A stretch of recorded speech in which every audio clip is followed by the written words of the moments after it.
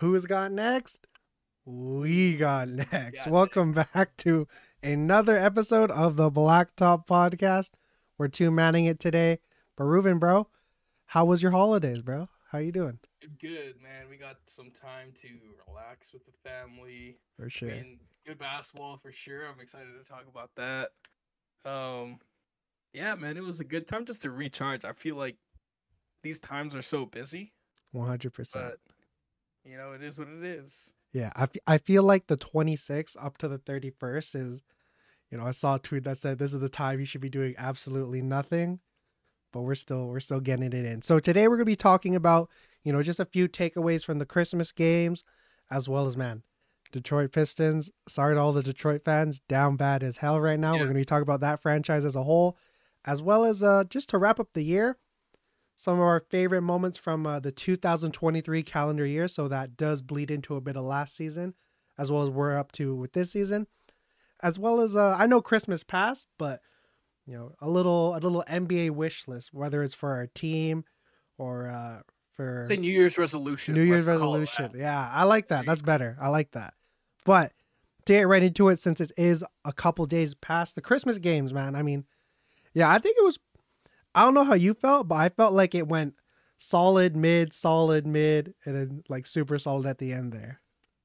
I think like we can definitely go eat game by game because I have a number of notes. I feel like the Christmas Day games for me are always a checkpoint on the season, especially because Yeah, you see a lot of the contending teams, and that's when teams kind of start to make that playoff push. But yeah, I agree. I think it was definitely like for me it was like mid, solid, like mid. okay, Like that's definitely how I feel about like the was the 5 games. So I mean, there's some takeaways for sure for each one. I guess we'll just cover we'll cover all of them. But definitely. Let's start with Christmas in the Garden. I mean, first of all, I don't think it really hey, gets much better than Christmas in the Garden. can we But can we open up first? okay, Can I open up with what I said? all right, let's hear it.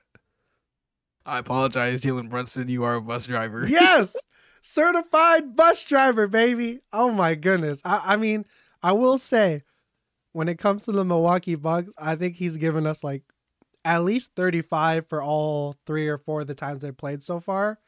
But overall, that dude he's one of the ones for sure, undoubtedly. Yeah, I agree. I mean, the caveat to what to that is, I do agree with Becky Hammond's point that having your small guard, lead your team. I just don't think that can take you to the promised land, so to speak. Mm, I mean, I definitely think that he's a bus driver in terms of if you're looking at the top 15 players in the league, Jalen Brunson's certainly in that conversation. It pretty much has to be. I mean, he clearly elevates his game. He elevates other players. So it's just hard for me to see him as the bus driver. Maybe he could have the backup bus driver, so to speak. When you drive on mm. TransLink or you drive on a school bus, there's Yeah, always the there's other guy always like sitting the on. yeah, There's either the backup driver or the guy who takes over at other times. So it's maybe at a time when you're a little bit tired, you take over at the end. That's a guy that Jalen Brunson and the Knicks need. But yeah, overall for the Knicks, man, I think it was a good win for them. I think it was a definitely. much needed win for them to move up in the standings, to continue to try winning ways. I think you liked what you saw from guys like RJ Barrett, who had really solid showings. Emmanuel quickly made an impact off the bench. And I'm sure you have a lot to say about the book side, but I definitely have some pieces to add to that. But I think this was definitely one of the games for me that I was watching it, and I was like, man, this is a little mid in terms of drama and action. Like, I don't know how you felt. I just felt like it was like there's lacking some sort of soul in the game. Yeah, I will say, I think it was weird that they literally played the Bucks like a couple days ago before Christmas. So I Yeah, think that kind of killed a lot of the not necessarily animosity per se, but a lot of the drive towards like, because if we're thinking about it, prior to this game, the last time these teams met up was in the play-in tournament where yeah, Milwaukee spanked them, and now we're going to this game where Milwaukee won the last one, and now maybe the Knicks are coming with a little bit more fire, but on the Milwaukee side of things, you're kind of thinking we've had this team's number for the past bit. I think it was the Bucks had won the last 7 or 8 in the Garden, whatever the number was, and Yeah. I think just overall the Bucks looked very lackadaisical coming out of half, especially heading into the fourth, where I think they were down maybe 13 or 14, and obviously the big three showed a lot of fight. I think this whole last little bit stretch for the Bucks has been really impressive in terms of Chris Middleton's really starting to finally wake up. I think the Hmm. game that they just played against Brooklyn, it looked like the classic Chris Middleton where he looks like Michael Jordan for a bit, you know.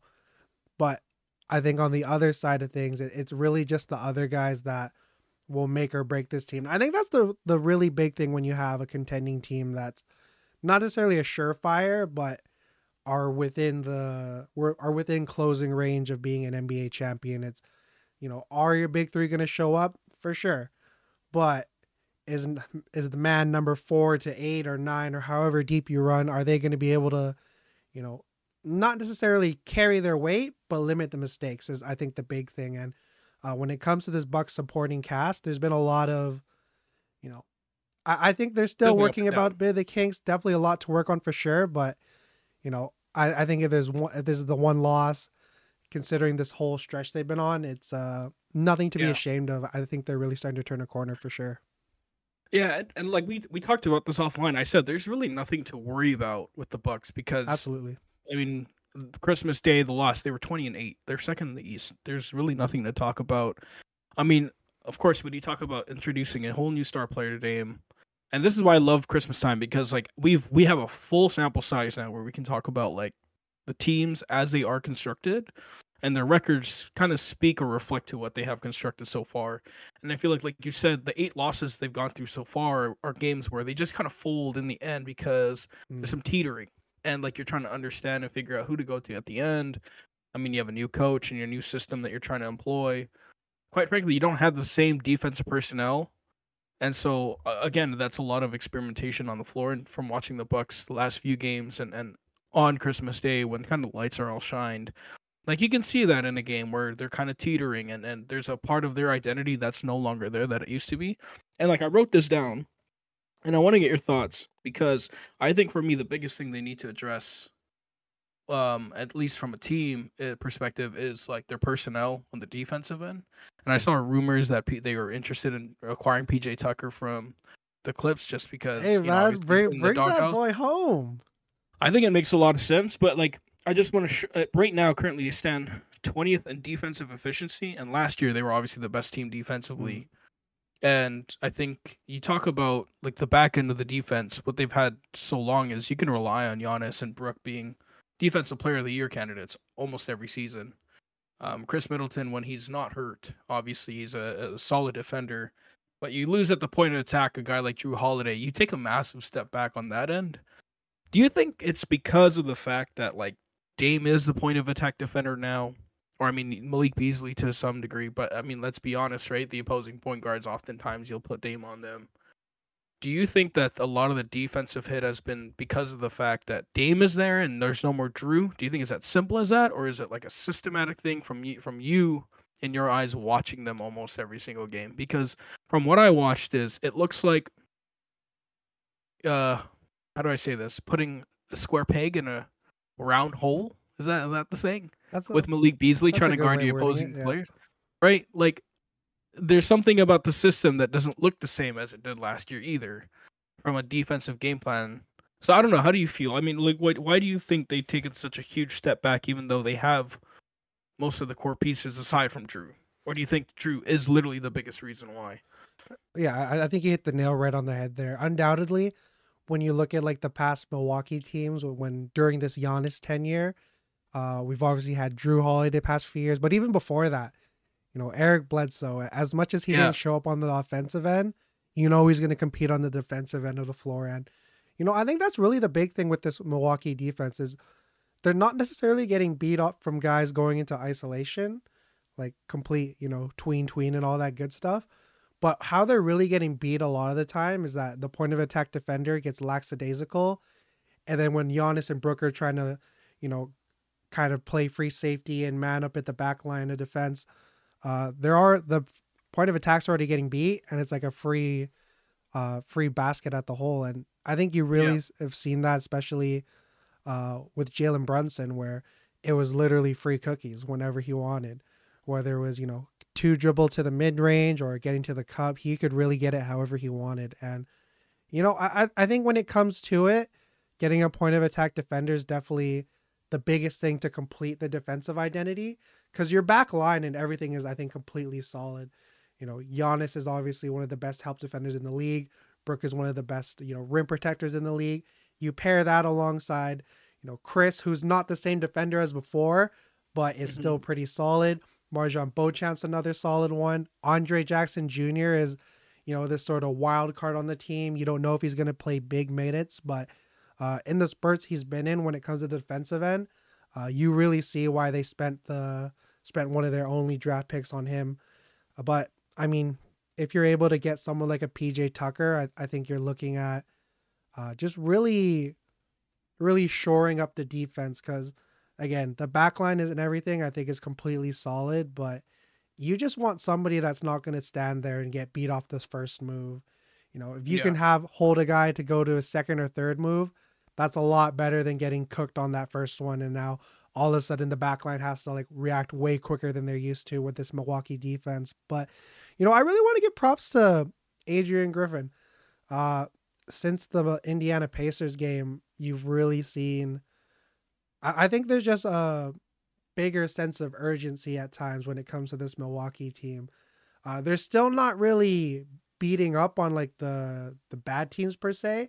For example, with this recent Brooklyn victory that they had today, uh, they basically played their starters the first quarter, and then it was the rest of like these young, they're the guys they drafted this year, and Armani Brooks, the guys who you don't really envision being the cream of the crop on an NBA team, but they show that, every player in the NBA can give you buckets if they really chose to. So I think when it comes down to it, getting a point of attack defender is definitely the biggest wish list on for me when it comes to the Milwaukee Bucks. But overall, uh, I don't think it's necessarily Dame's solely, but more so like a lack of effort from both him and Malik, I'd say.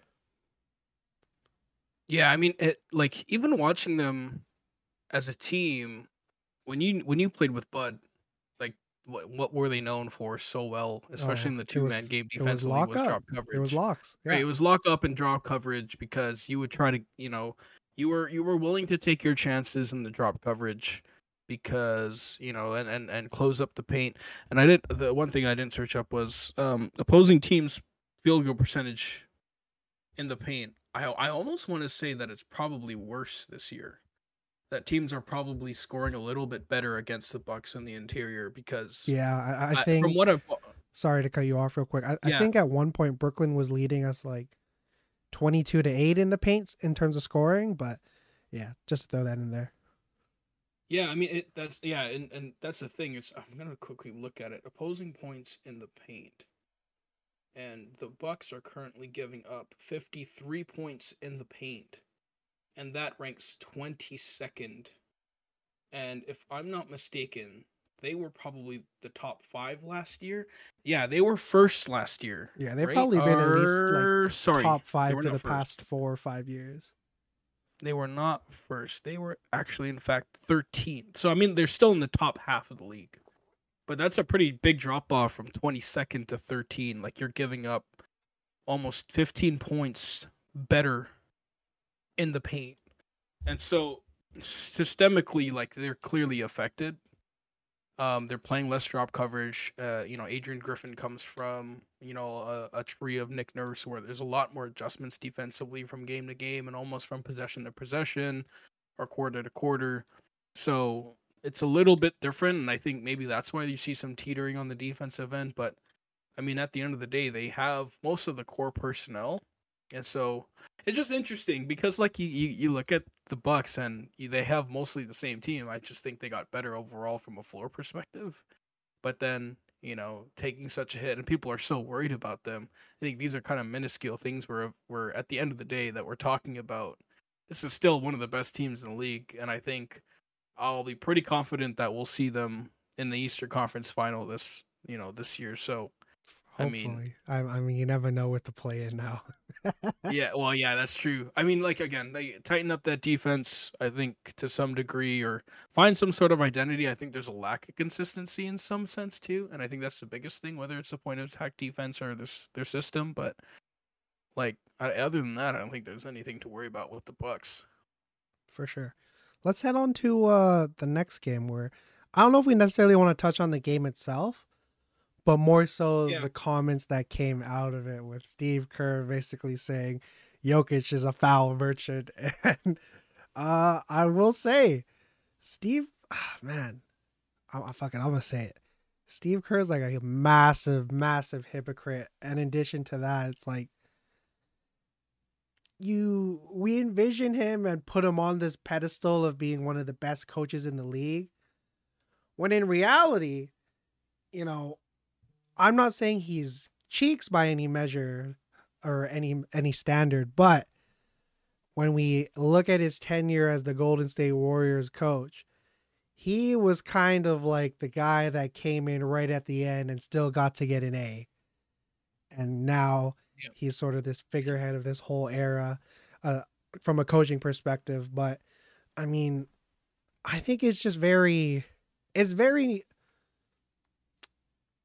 what's the opposite of being self-aware? He's just very, I think, clueless to how, respectfully, a lot of the times all the things he's complaining about you can apply to him as well. And Mhm. I think it's just a matter of how it is, where the refs have been very, very loose or very tight with the whistle when it comes to these superstar players, Joel Embiid, Jokic, Trey Young, even Giannis to an extent. I think there's just a lot of the time where they're very quick to blow the whistle the second any like kind of jerk of the motion of the body comes about, and sucks that's how it is, but you can't act like you haven't benefited from that as well, I feel. Yeah. I think I'll come out and say too to add to that. I don't think Kerr has necessarily coached an amazing season so far. I mean, Yeah, I he's feel made like a lot of his questionable decisions on top of the yeah, fact a that lot he's of it saying is a just lot of boiling things. over from the fact that they're not blitzing everyone like they usually have been for like the past decade. Yeah. So, I mean, for me, it's we saw the writing on the wall last year, Mm-hmm. right, with this team, and like not to drop off so much from Kerr because I think yeah he's definitely said a lot in defense of his team. I think he's always just gonna take up for his team, but there's certainly in many ways that you could say the same thing about the way he coaches his teams or the way his players play, the way they approach the game. And quite frankly, this whole Draymond Green situation, we've heard him many times come out and say guys, are making non-basketball plays. But you got a guy on your team who's who's made a career, quite frankly, of either being a great defensive player or punching people and doing, or just kicking people in the nuts and all that kind of thing. Like, you know, and obviously he came out and said that that's the guy, he has to be better. But at the end of the day, I agree with you with regards to Kerr. Overall, as a team, like what do you think about the Warriors currently? Because I find like just watching them, whether it's Kerr's questionable decisions with his young players, um, unwillingness to make hard decisions with his rotations, and obviously the loyalty to Draymond and Clay and those guys. For me, like watching them, uh, after last year, it for me, I knew right away last year was when they needed to make a change. Mm-hmm. Whether it's to their starting lineup, maybe it's to their core, their personnel, or just like their overall lineups or the way that they play, their style of play. I know that Curry demands so much gravity from an offensive perspective, but Draymond's not the same player he was, and Clay also doesn't demand the same defensive attention that he used to. So how do you ensure that this system could still be efficient and proficient when those guys were so built around what Curry did? Like Curry, we knew what Curry was going to do. We knew what Clay was going to do. We knew what Draymond was going to do. And then, you go down the line, we know what Bogut was going to do. We knew what Sean Livingston was going to do. We knew what like Kevin Durant was going to do, et cetera, et cetera. And that core is no longer the same. Like, there's been a clear drop off. Like, we talked about it last pod. Like, Draymond's a negative, just in general since he's been on the floor. And like the one, I want to give you like a quick tidbit because I noted this down too. Um, in the Christmas Day game, Wiggins was plus 18, CP3 is plus 13, and Sarge was plus 11 in that game. Clay was a net negative. So, and all year long, those three guys have been positives. Pods, like their rookie, has been their only net positive player in their starting lineup.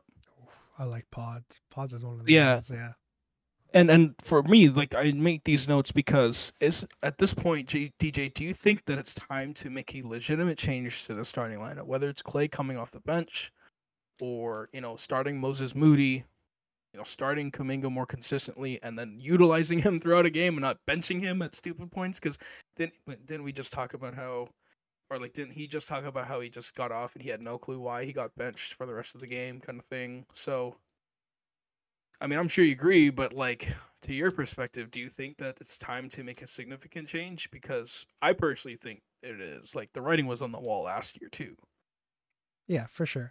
I mean, we take a look at these past few games, and outside of the Nuggets' loss, they've been playing like some subpar, decent ball. I don't definitely not to the standards of the Warriors, but Yeah, you look at a guy like Kaminga, what he's been able to do with his minutes. Pods is he's not a white guy in the NBA. Pods is a white boy in the NBA. You know what I'm saying? And then Moses Moody obviously gives them good minutes, and I think like when you comes down to it, the big thing that they're gonna have to do is probably trade Wiggins because you know it is probably the least smart thing to do in terms of extending the timeline. But mm, I think Clay and Draymond are they're not as important as Curry from a personnel perspective, but from a culture perspective, from a legacy perspective, they're without them there is no Steph, there is no the chef. So I think it's tough because Wiggins is at an all time low market wise, but I think you got to go out there, see what you can do. If you could pull together Wiggins with like either Moses or Kuminga, that would probably yield a decent return. But I think it's just they need to get away from this whole idea of trying to have like a, a rather large crop of young guys because we think about it. Pods, Moody, Kuminga, Jackson Davis, even like he's good too. Hey, he's good too. TJD, he's definitely solid. He's damn near untouchable with the way he's playing Yeah, right now. he's very good. But you think about it, that's four guys who play like solid minutes who are all under 25. So I think getting that number down to like even down to three is better than having to depend on a young guy because we know that the Warrior system, for the most part, it's like a 2-3 year process to where you're fully understanding and fully in tune with it. But if you insert a veteran player, which is something that they've relied on a lot, you mentioned Sean Livingston. I think of a Mo Spades, David West, Yeah, Andrew Bogut, like you mentioned as well. Those are guys that, they might. Barbosa. Oh, yes, sir. How can I forget Leandro Barbosa? These are guys that have like some real skin in the league. And it's tough when you got a guy that's coming out of college to really, mesh instantly. So I think it's really just, it's almost like you want to go the opposite of youth. You want to age this roster up a bit. And it's tough when you look at what's out there. Like for me, off the top of my head, if the idea of Vooch is enticing to me, but in terms of like actual realisticness, probably not on that level. But I just think they need to get some more adults in that locker room, I feel. Yeah, I agree. I mean, that also depends on what direction you want to take it. Do you ultimately want to say invest in the young guys and allow these guys to learn and play with Steph. There's obviously a crop that'll be like, well, that doesn't line up with Steph's timeline. You need to invest in it now. And this is the best time because, again, like you just said, yeah, the crop of young players, you can flip those guys for great players. Hint, hint, nudge, nudge, Pascal Siakam. Hmm. And, elevate your floor and potentially trying to win again. Um, so you can go one of two ways, and I don't think they've blown competition out of the floor. I mean, what are they right now? 15 and 14, 15 and 15. Did they play Yeah, I think today? they're 500 and they're 10th. Okay, yeah. So they are, yeah. They're 10th and they're 500. I mean, DJ, that to me speaks average. So Mm. if they're trying to win, they got to make a move, or they can fall down the standings completely and invest in the young guys, or you could try investing in the young guys and maybe you might actually win. I just don't think they've picked a direction necessarily. Yeah, I Uh, think there's too much teethering, but yeah, I think that's a good thing when you bring in a new guy with Mike Dunleavy. It's junior, right? Because yeah, senior's like old. Yeah, Mike yeah, Dunleavy Jr. He's been a part of that franchise for a while, so it's not like a completely new fresh face. But when you look at like any general manager that wants to sort of put their stamp on a roster, I think that's definitely a big thing to consider. So I think if there's a team that's probably going to be the most active, be it the trade deadline or even now until then, they're definitely at that top of the list. I mean, Pascal to there would be, man, that would be amazing for sure, yeah. undoubtedly. All right, let's shift over to LA and Boston because man, it was it was teetering towards mid, and then Anthony Davis decided to play. Anthony other game Davis decided to show up, but overall, I think I agree with your face. It was a whole lot of mid because I mean, Yeah, let's bro. face it here. The Boston Celtics are undoubtedly the best team in the league right now. Like Yes, agreed. nobody's touching that five. Yes, And even agreed. like if we go back, like I don't remember how long it's been since you've seen a starting five that's this balanced, this defensively, you know, uh this defensively like adept, this offensively adept. Just Yeah, there's yeah, really no holes in this starting five. And when you think about it, everyone on that starting five has the potential to shoot at least 35% from three, 70% plus from the free throw line. It, man, I mean, I've never seen like, yeah, flat out. I don't think I've ever seen a starting five as like, as amazing as this. And that's uh, even including like the Stephen KD Warriors, in my KD. Yeah, opinion. I think in terms of efficiency, your offensive versatility, defensive versatility, like you took the words out of my mouth. Like I was literally gonna say, I didn't learn anything new, and they are by far the best team in the league. Yeah, they're Um, inevitable. Like, they're man, inevitable. That's crazy. they're That's inevitable. yeah, that's true though. Um, Tim Legler said it was like they can beat you from the ISO, they can post you up, they can play small ball, they can play big, they can obviously play team brand of basketball, they can run the floor, they can slow you down, and they have so many defensive options that can throw if you're playing a heliocentric offense, if you're needing to switch against shooters. Man, they do everything so well. I mean, Tatum isn't having necessarily the season that you look at and you're like, that's an MVP caliber season. I think to some degree he still is, Mm. but he doesn't have to because I would go on a limb and say you have 5 All-Stars in that starting lineup. Oh, for sure. I think the only one that's like, well, even Derek White's getting a crazy amount of love, which is well warranted. Drew's Yeah, kind of on the outside looking in, but that's not because he's like yes. playing bad. It's because there's literally only one basketball. That's exactly, and that's exactly what like Drew is the perfect match for this team because he doesn't need to be your second or third offensive option like he was in Milwaukee.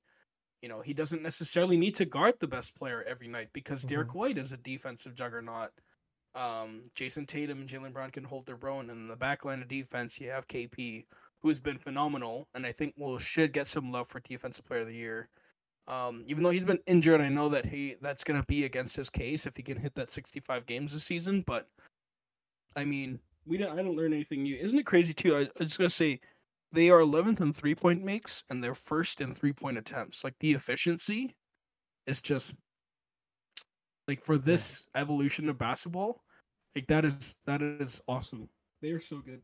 The Lakers on the other hand, Jesus, isn't it worrisome though that like when LeBron has a stinker, that your team looks like just they can't have no do life? anything. Yeah, Yeah. I mean, I think it's just a mix of they kind of took their foot off the pedal since the in season tournament, and now they're just kind of, it's funny. I don't remember what podcast I heard it from, but it might have been, oh, I think it was Gil's Arena, maybe, where he was saying like everybody sort of lost their groove because they know somebody's getting traded. I don't oh know if yeah, that's any validity to it. That would make sense, but oh man, yeah, the Lakers they were really good to start the season, but now it's just like it's sort of back to where they were last Christmas, where the team just is sort of lacking in any identity. I think yeah, you're still very LeBron reliant. You still got an Anthony Davis who lacks the consistency, and you know even Austin Reeves has sort of lost a bit of his pizzazz, and it's just man, they just have all the personnel to be really good, but they're just not doing it right now. it's hard. I feel like a lot of it's because there's not someone on the team that can take the reins from LeBron every single night, and that was supposed to be Anthony Davis, Mm-hmm. but I don't think he's either got the well, what's that funny meme saying? It's like I do not have the capacity or the facilities. you know, you know, Yeah, that's how I feel about AD on this team. Is I don't think he has the facilities to just be your outright number one guy unless you surround him against other really solid playmakers. But you know, Austin Reeves is a shot creator. You would think D'Lo's that kind of guy, but again, he's a guy that defers to LeBron, and to some degree, when you have LeBron on your team, almost everywhere you've seen is it's quite frankly a heliocentric offense to some for degree. sure. I think Be- the Lakers. Sorry to cut you off, but yeah, yeah, they just have a lot of home run hitters. If that makes any sense, yes, they have a agreed. lot of guys that they're either going to give you 30 or they're going to give you 7. To look at the draft in particular, I saw recently. Man, can you imagine if they got Jalen or if they got Jaime Jaquez instead of Jalen Hood-Schifino?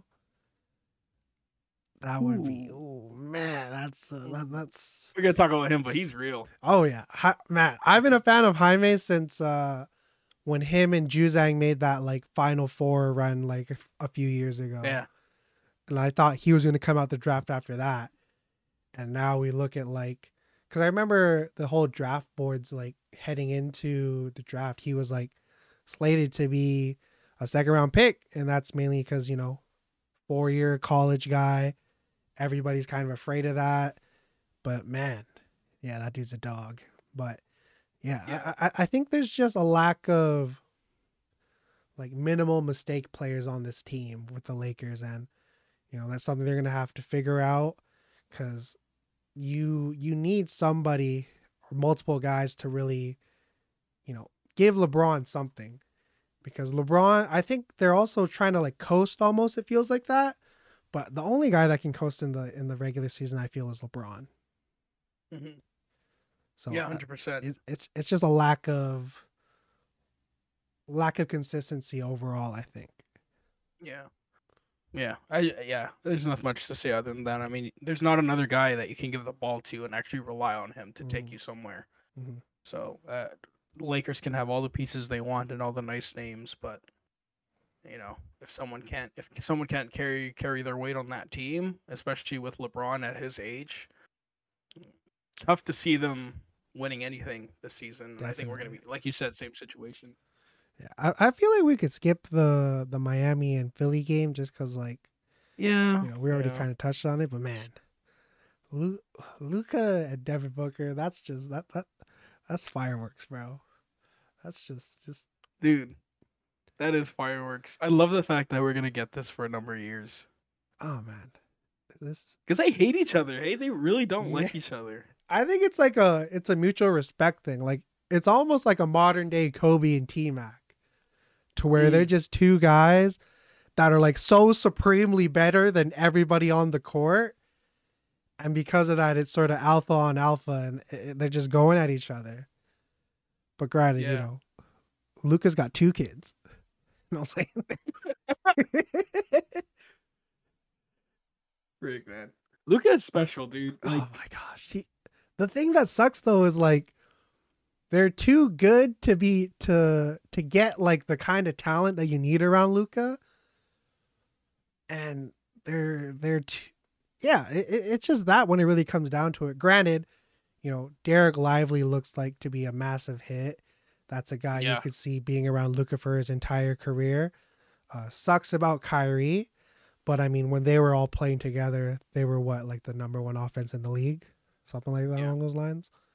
So, I do think they're not a team that can reach the pinnacle, but they're for sure a tough out, no doubt. yeah. They're certainly going to compete. They're 18 and 12 right now. Mm-hmm. I mean, Derek Lively is the perfect fit for Luca. I mean, I Tim just feel Hardaway like they're Jr. is like a 6 man of the year candidate. yes, yeah. He's playing really well after he had very shaky season with Mm-hmm. injuries last year. I mean, you and I have had really long conversations about heliocentric offenses, but it works when when the pieces fit. Mm-hmm. And for the most part, this roster fits, which is why they're 6 games above 500. They're sitting fifth in the West right now, which is pretty good, granted, considering how freaking tough the West is right now. Definitely. Right? Like, I mean, up until the 10th seed or the 11th seed, sorry, because Golden State actually sitting in 11th. Everybody from 1 to 11 is a 500 or above team, which is insane. You talk about like that, how stacked that conference is, but I mean, the pieces fit so well. And the thing about Luca at the guard is because he has so much size, he finds so much success against opposing perimeter players. I mean, like I believe they ran a lineup where they had, I wrote it down: Hardy, Luca, Exum, Derek Jones, and Grant Williams. They could run a small ball because Mm-hmm. you have a guy like Luca who's controlling the pace of the game, who has the size, can see above the defense, and these guys are all fairly solid defenders and in terms of length and their athleticism that they can cover a lot of ground. It reminds me a lot of the 2017-18 Rockets to some degree because there's a lot of shooting, there's some good defensive personnel, I mean, Capella, Grant Derek Williams is PJ Lively Tucker's son. comparisons. You know, Well, they're yeah, built but the I mean same. that brother that there is some right there, right? Like so the pieces fit, and when Kyrie comes back, I think that takes them to another level, obviously. So we'll see how they continue to go, man. I love Dallas. I love watching them. I wish I made the prediction this year that I made last year. Were you were 1 year late, and now it's almost I was like you're like 1 year early no, I was one year now. early. Oh Oh yeah, I was yeah, 1 year late and 1 year early yeah. because last year I said they're gonna come back, and then last year obviously they didn't. So clearly I just chose the wrong timeline. Hey, that $500,000 fine was worth it. Yeah, that's crazy, bro. Definitely. Oh, I mean, we already really kind of harped on Phoenix. I think if there's anything for my New Year's resolution, I just want to see health from them. yeah, Because I mean, fully healthy, this is a good roster, no doubt. Like, yeah, you look at like the fact that's a whole bunch of like minimum contract guys, but you know, when you got Devin Booker, Kevin Durant, Bradley Beal, you don't really need a lot of much else. You need something, but you don't need nothing crazy. And yeah, Yusuf Nurkic is kind of getting back to that, top 10, borderline, even maybe pushing 7-ish type of center. He's had a solid season.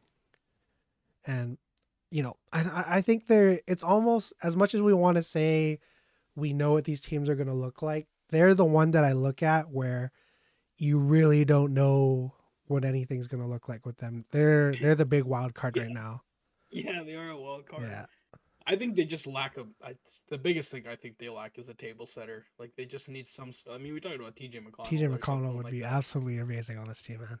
Yeah, I think they just need somebody there to set the table because I think Booker is so much better coming off action versus him starting it. Because to a degree, he will always be a score first player. So I think in terms of his floor game, I just don't think it's there versus a natural point guard or versus Mm-hmm. somebody who's naturally in a position to pass first.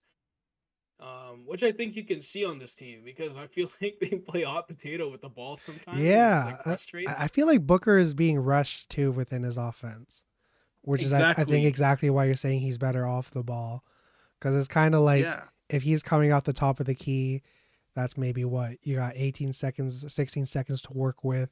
He goes into a shot pretty quickly a lot of the time, versus like when you have a Chris Paul, you're able to really get like the best shot possible. So I mean, they were first in the West at one point with with Chris Paul and Booker, McCall, and they were also. I mean, we could talk about like the decision, and go back and you know hindsight, but again, I think they just need a table setter. Devin, I think Booker is much better coming off of action. I mean that's where he becomes an actual offensive option as mhm. opposed to starting it. And I think you limit Booker in that case as well because he's starting from an upwards position versus putting the defense in scramble mode when he's coming off pin downs. So strategically, I think they can figure out a better way to get him involved in terms of the offense. I mean, he's still doing his thing.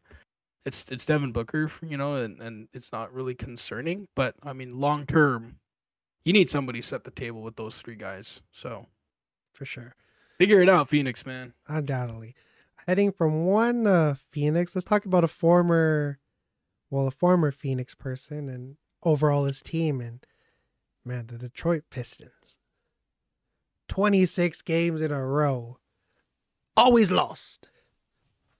And I mean, when you look at it, I've seen the side by sides of them versus the Bobcats, them versus the Trust the Process, the Sixers, and man, it just makes no sense. Like when you look at it on paper, but when you really look into it, it's kind of hard to win games when you're fouling the most in games and you're 29th in turnovers.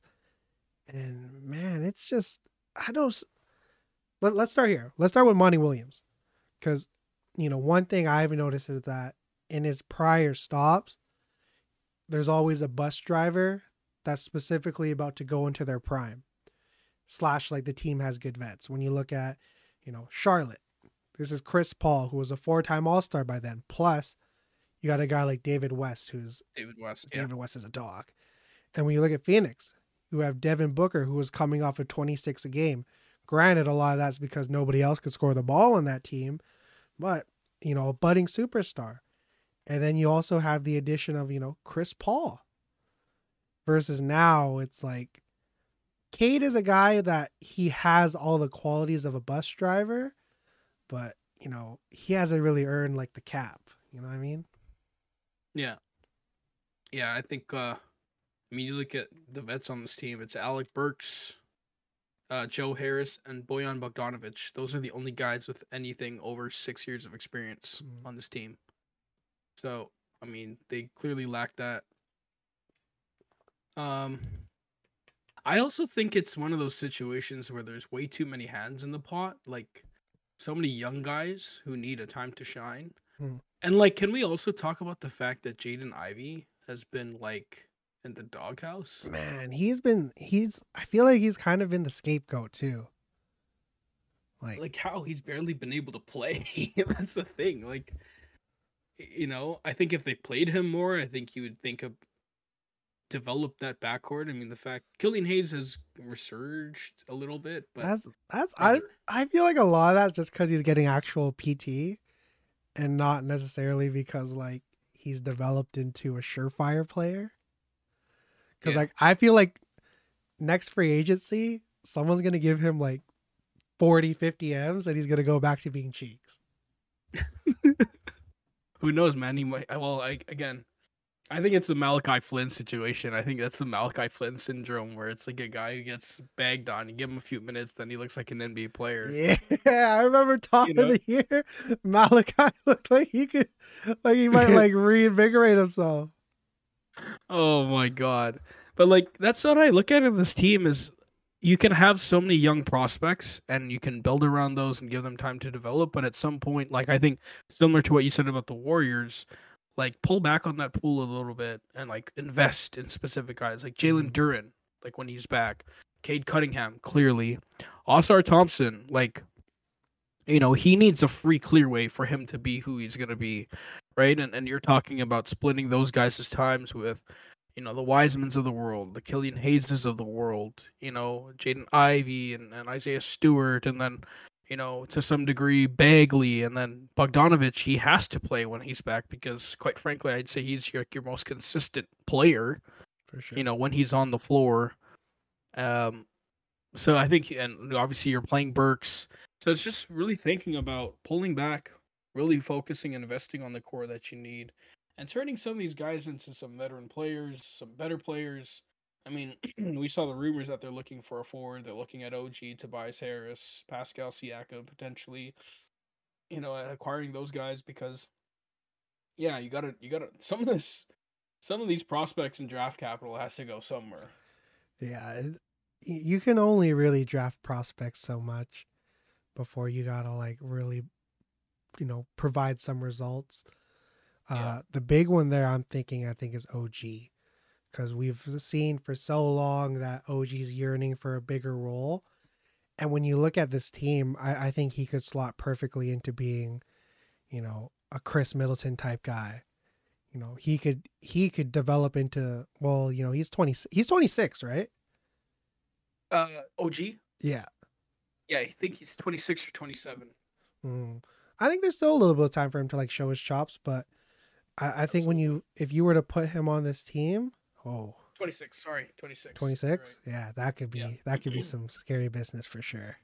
Oh. I think he aligns perfectly with their timeline because when he's in his prime, you're talking about Kate being, 24, 25, Hmm. when OG's about 30. So I think it aligns. I mean, if that happens, man, give me Jaden Ivey. Give me Jaden Ivey all day, every day. I Give would. me Jaden Ivey. That's a pretty fair trade if I do say so.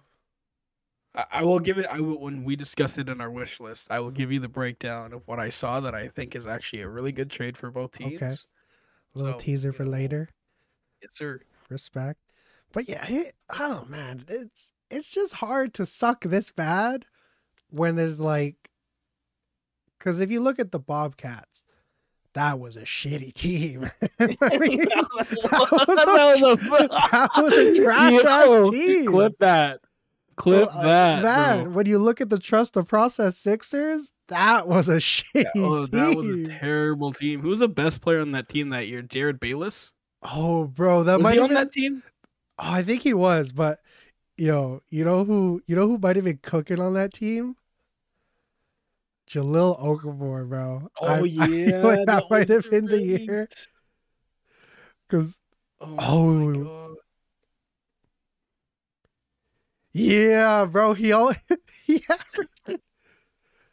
man. Oh my god. So this was Spencer Jalil Hayes. Okafor's season or rookie season. Guess how much he averaged? His rookie year. Did he have Yeah, like 18 and 11 or something like that? 18-7. Oh, okay. Jalil Okafor, one of the greatest. Oh my goodness. Who else do they have on that team, man? They had Christian Wood, they had TLC. Oh, I'm not gonna lie. Luau Cabarro has got to be like, that's a top 10 NBA name, man. Yeah, 100%, yo. Oh But my I mean, you god. compare that to when you have a guy like Cade Cunningham who's surefire, like he's gonna be a guy in the league, whether it's as a Robin or as a Batman, he's gonna be like a top tier level guy. Yeah. Asar Thompson. You don't have as many like double doubles, as many stocks. Be in contention at the beginning of the year for an all defensive team if you're not going to be a solid player in the league. You don't have a guy like Jalen Duren who was like putting up 20 and 10 like it was nothing. Yeah. getting the comparisons to, young Dwight Howard. Granted, those were a little out of left field because Dwight Howard he was a boy amongst men and he was being better than the men when he first came into the league.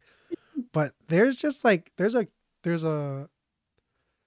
surefire core here, and it's not really being developed properly. So I feel like it's like an anomaly. Like for all we know, I wouldn't be. You know what? Fuck it. I'm gonna put it on here. Next year, I think they're gonna be decent, especially if they get like an OG Anunoby. If they figure out their rotation, have a clear direction, and have more surefire veteran presence, they can have a jump similar to what, maybe slightly below what, no, fuck it. They're going to have a jump similar to what Orlando's doing this year. If they can like really hone in on That's that a massive rotation. jump. That will probably be of all time the greatest turnaround from season to season of all time. I mean, when you look at it, if they were to go I was from gonna 2 and like losing a record amount of games to, hey man, fuck it, I'll put my neck out for it. All right, I like that hot take. Keep Clip that the next season. For next season, the Detroit Pistons will be a top 6 team. Damn. In terms of being ass. No. Hey, he had y'all bamboozled. No, I'm kidding. I think you can't get much lower than this. You can't get much lower than that's true. That's true. I mean, it could be worse. It could be worse. That's the thing. True. You could have lost those 2 other games and just be 0-28. Oh my god. This team would be absolutely cooked, man. Mm-hmm. No doubt. All right, winding down to the last bit of the podcast, let's talk about some of our favorite moments from 2023. Raffle some of them off, Ruben. Let's hear it. I think Jamal Murray winning one. Oh yeah, was big. Just Canada. I think that was big. I think. Oh, he was one of. Yeah, no, never. What am I saying? He's like, Wiggins last year, but Jamal Murray. I think in addition to like the whole recovery story, now that we're gonna see him and Shea kick the U.S.'s ass this summer. Oh man, yeah, I like that one. Speaking of that, Team Canada's bronze medal was definitely. I forgot about like international play. Yeah. Yeah, I had to. I knew that like we were gonna discuss NBA stuff, but I just had to have that in there because, I mean, for a country that was great to see. I mean, the bronze scoring Jordy record. We trust. In Jordy we trust. Raptors should have hired him too. Anyways, yeah, LeBron scoring record. I think that was cool to see for sure. I mean, Kings being relevant again. Ooh. I think it's just awesome seeing Sacramento was a good team, and I love Fox, and I love Sabonis, and I love everything that they've built over there. I'm a big fan of Mike Brown. Dame finally leaving Portland. I think that was like one of those things where it's like, oh god damn, bro, like finally, like the boy cried wolf kind of thing. Bro, that was like, do you know how when 2K24 came out, he hadn't been traded yet? Like, yeah, they had the voice note. They had all the commentary that like he was. And that it was like actually on the Heat too. Like it was like, oh, when he joined the Miami Heat, and then that was also great too. The Miami Heat fans not getting Dame Lillard, I think that was pretty great too. Yeah, I think it was overall a solid year for basketball. Notice that I didn't have any Raptor fave moments. I think one of my fave Raptor moments last year was none. So you might have some to look forward to in 2024, man. I hope so. I mean, I already have one. It's Scotty being real. I think Scotty got to be an all-star this year at this point. Oh, yeah. I think Scotty too hotty, man. All right. Scotty too hotty. For me, first one I got is the Dame 70 piece because that was one where it's like it's within regulation, and it wasn't necessarily like he forced it because I think if I remember correctly, he didn't play like a lot of like the end of that game, maybe something along those lines. Yeah, I could be wrong. Up by a lot. Yeah, but that because in my opinion, the Donovan Mitchell one, little bit fraudulent when you consider that he left before the ball hit the rim, but you know, it's in there as 70, so I ain't gonna say anything after that. Another one for me, this is more personal, but seeing Dame live, because man, uh, Yeah, that's cool. the half court bombs are so much more impressive when you're seeing it like in person. How far it is, Yeah. and actually how far like yeah. Oh my goodness. And I look at that as maybe I'm a good luck charm. I saw Dame live. I saw him play against the Bucks. What happened next? I might have to go in and tune in next time the Lakers are in town. Who knows?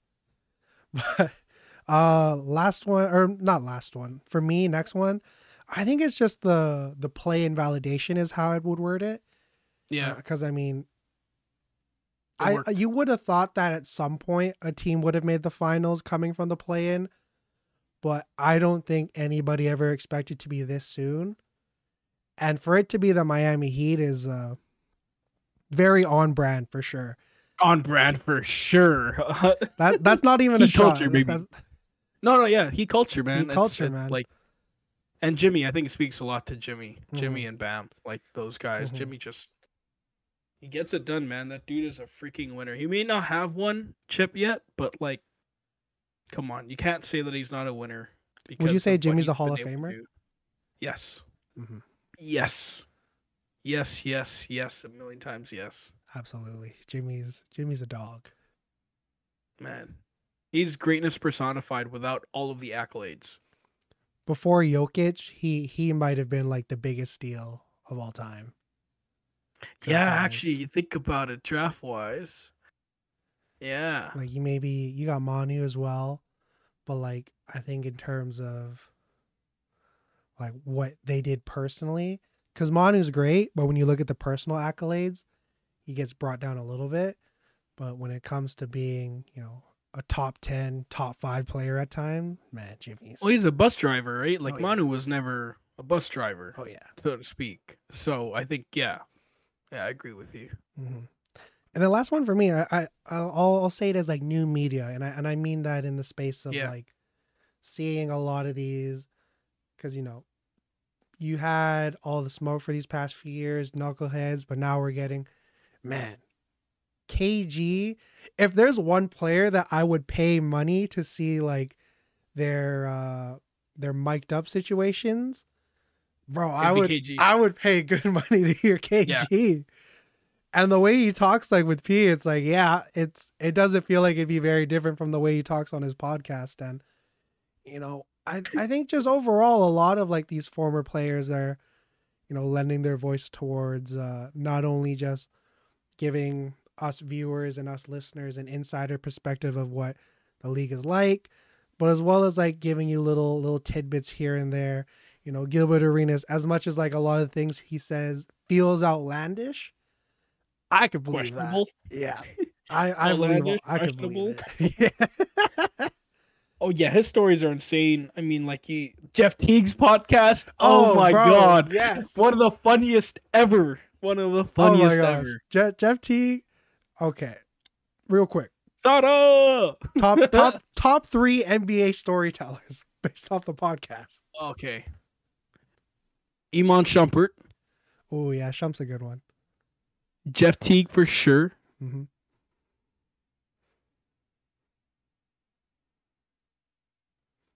This one's hard. Yeah, because there's way too many good ones. I'm before he passed, I'll say what do you call it? What do you call that again? Not extra nomination. What am I talking about? What is that? What is that phrase that you used to say like special nomination? Not that. God, I'm blanking right now. It's like you know what I'm trying to say though, right? Kinda.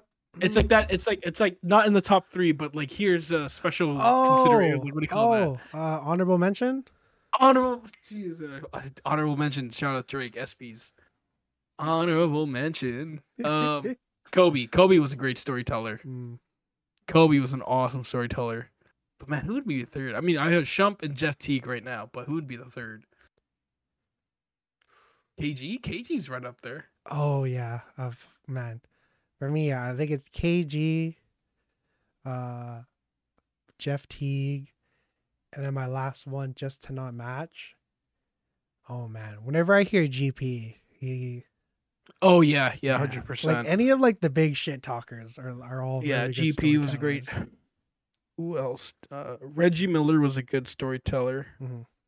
And some of the remember the old like open court? That's what the podcast they used to have with all the oldies. Oh yeah, That one was a good one. I mean, Shaq was a really good storyteller too when it came to his career and like other Chuck players too. he Like, played with. and I Oh think yeah, that's all just giving like validity to like this whole favorite moment thing where we're really starting to go away from like the old white guys who went to journalism school for and have been doing it for 30 plus years, which there's still yeah, a space for them for sure. But I think when it comes down to it, especially with social media, we love being as close as possible, as much, in the world as we can be. yeah, And these like former player podcast, former players being in media is, I think, the closest thing that a lot of us can ever get to that. So I think just the overall new media, being able to get an insider perspective has all been really dope for sure. yeah. Agreed. New media is here. Mm-hmm. Blacktop podcast coming in hot. Yes, sir. And already to end it off here, last bit of the podcast, our NBA New Year's resolution. Since you already teased yours, I'll go first. For me, for the Bucks specifically, I just want them to find balance because I think there's still a little mix of, like you said, Ruben, you don't know who the ball is going to go to, and you end up kind of selling for a bad shot. Aside from that, number one, Alex Caruso, man.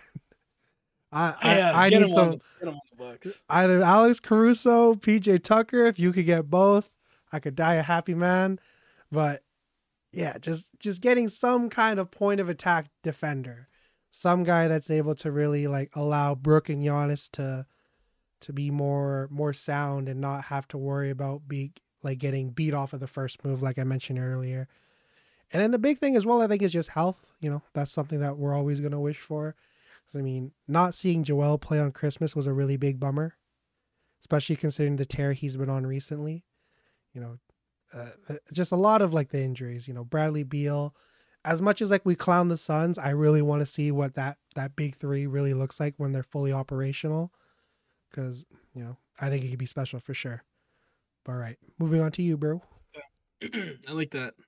It's crazy that KD can't have a healthy big three, hey, no Yeah. matter where he goes. But okay, so I would my wish list is Raptors to trade Pascal actually over OG. I would rather Mm. keep OG. I think he matches Scotty's timeline in terms of fit. I think it's better. If you go to Detroit, you're looking at Jaden Ivey, Bogdanovich, and Monte Morris. I think that's a really good return with draft capital. If you go to Indiana, you're looking at Nemhard, Buddy Hield, and Jarris Walker and some draft capital for a guy like Oh, Pascal. oh, that would be another. I just want to see Jarris Walker get some burn. Like when Yeah, you look at like how bad the Indiana Pacers have been since like the whole in-season tournament, Jarris Walker I think is a guy that could really unlock that squad. But my bad, my bad. Keep going. no, I agree though. I agree because Jarris Walker is not getting any burn because there's so many other forwards and bigs on that team that they are playing over him. So I mean, give him some burn in Toronto. I think Jarris Walker would be a great fit there. And then a potential landing spot is Atlanta because you have AJ Griffin, you have DeAndre Hunter, and obviously Kobe Buffkin. I think would be a really nice return and some draft capital. Mm. We talked about Onyeka Okongwu, but I think that's reaching a little too much, especially for a guy like Pascal who's going to free agency. So it'll be interesting to see. I think he gets traded before December 30 because there's a caveat with his contract. So it'd be nice if there's something that happened before then. Otherwise, I hope something happens trade deadline, and not just for the Raptors. I hope that I want to see some blockbusters this year. I think the Bulls are going to blow up, and I think they ultimately trade one or two of their stars, Vooch, Levine, or DeRozan. I think another team is going to be looking to make some noise, like Oklahoma City, and they've got a lot of draft capital and a lot of young players. So I think we're going to see one or two blockbusters that by trade deadline. So between now and trade deadline, and yeah, I hope the Bulls implode and sell. So that aligns with it. And I'll give you a big one. I hope the Pistons beat the Raptors on Saturday if the Pistons don't already win. Oh, Because I think Masai Ujiri, after a loss to the Pistons, I don't think he can no longer ignore the fact that this roster doesn't freaking work. Fuck, So that's a good one. Yeah. I hope the Pistons beat the Raptors, genuinely, because I'm not going to watch any more garbage basketball we're literally wasting away Scotty's breakout season for some mid-average season. So You gotta tweet. We gotta tweet this clip. oh, dude, 100%. I hope the Pistons beat the Raptors when they match up, because Masai Ujiri cannot turn a blind eye to that loss anymore. Because I mean, they beat Washington today by 30 after they made a change in the starting lineup. I was gonna say change the starting lineup. They did it today and it worked, but it's also against the Wizards, so there's nothing to get excited about over Jordan Poole, who looks like I won't say Hey, it, man, but he might be trash, but I ain't gonna lie. There's probably very few people in the world that would like keep their life if they could trade with him. Think about it, man. yeah, 100%. A ring before 25, $100+ million contract, and you get to shoot the ball as many times as you want. Yeah, and you get to call other players on your team trash. Man, you going in the huddles and looking at Denny Avdia. Granted, Denny Avdia is pretty trash. But he He's a goes, solid man, like defender, this is. but Oh, brother, you should see he's him on not no pass bus today. driver. Oh, brother, he's filling up the gas. That's what he's doing. So no, I don't know about no Denny Oh Avdia. man. These brothers thought he was Luka Doncic. Oh Oh, my god. Remember Denny Avdia? Oh oh my my god. goodness. Oh, Hey, that brother. I think that's a perfect way to end off the year there. We will see Yeah. y'all in 2024. And we're excited, keep the podcast going. I enjoy talking Yes, ball sir. with my boys. And yeah, hope y'all are stay healthy. Hope y'all are all have a prosperous 2024, a good end to the year. Yeah, I agree, man. I think hopefully more in persons. Mm-hmm. The winter season, holiday season has made it really busy, but I think that's a resolution for us as a podcast, is to give you guys podcasts in person, some more live interactions. Mm-hmm. I think we'll get those going again, and hopefully some big stuff. Maybe get some guests on here or something. So Hey, hopefully. yeah, I'm ready. I'm ready. Let's do it. yes sir, All yes right. sir. With that, stay safe, stay blessed. We'll see y'all soon. Best shots, best shots.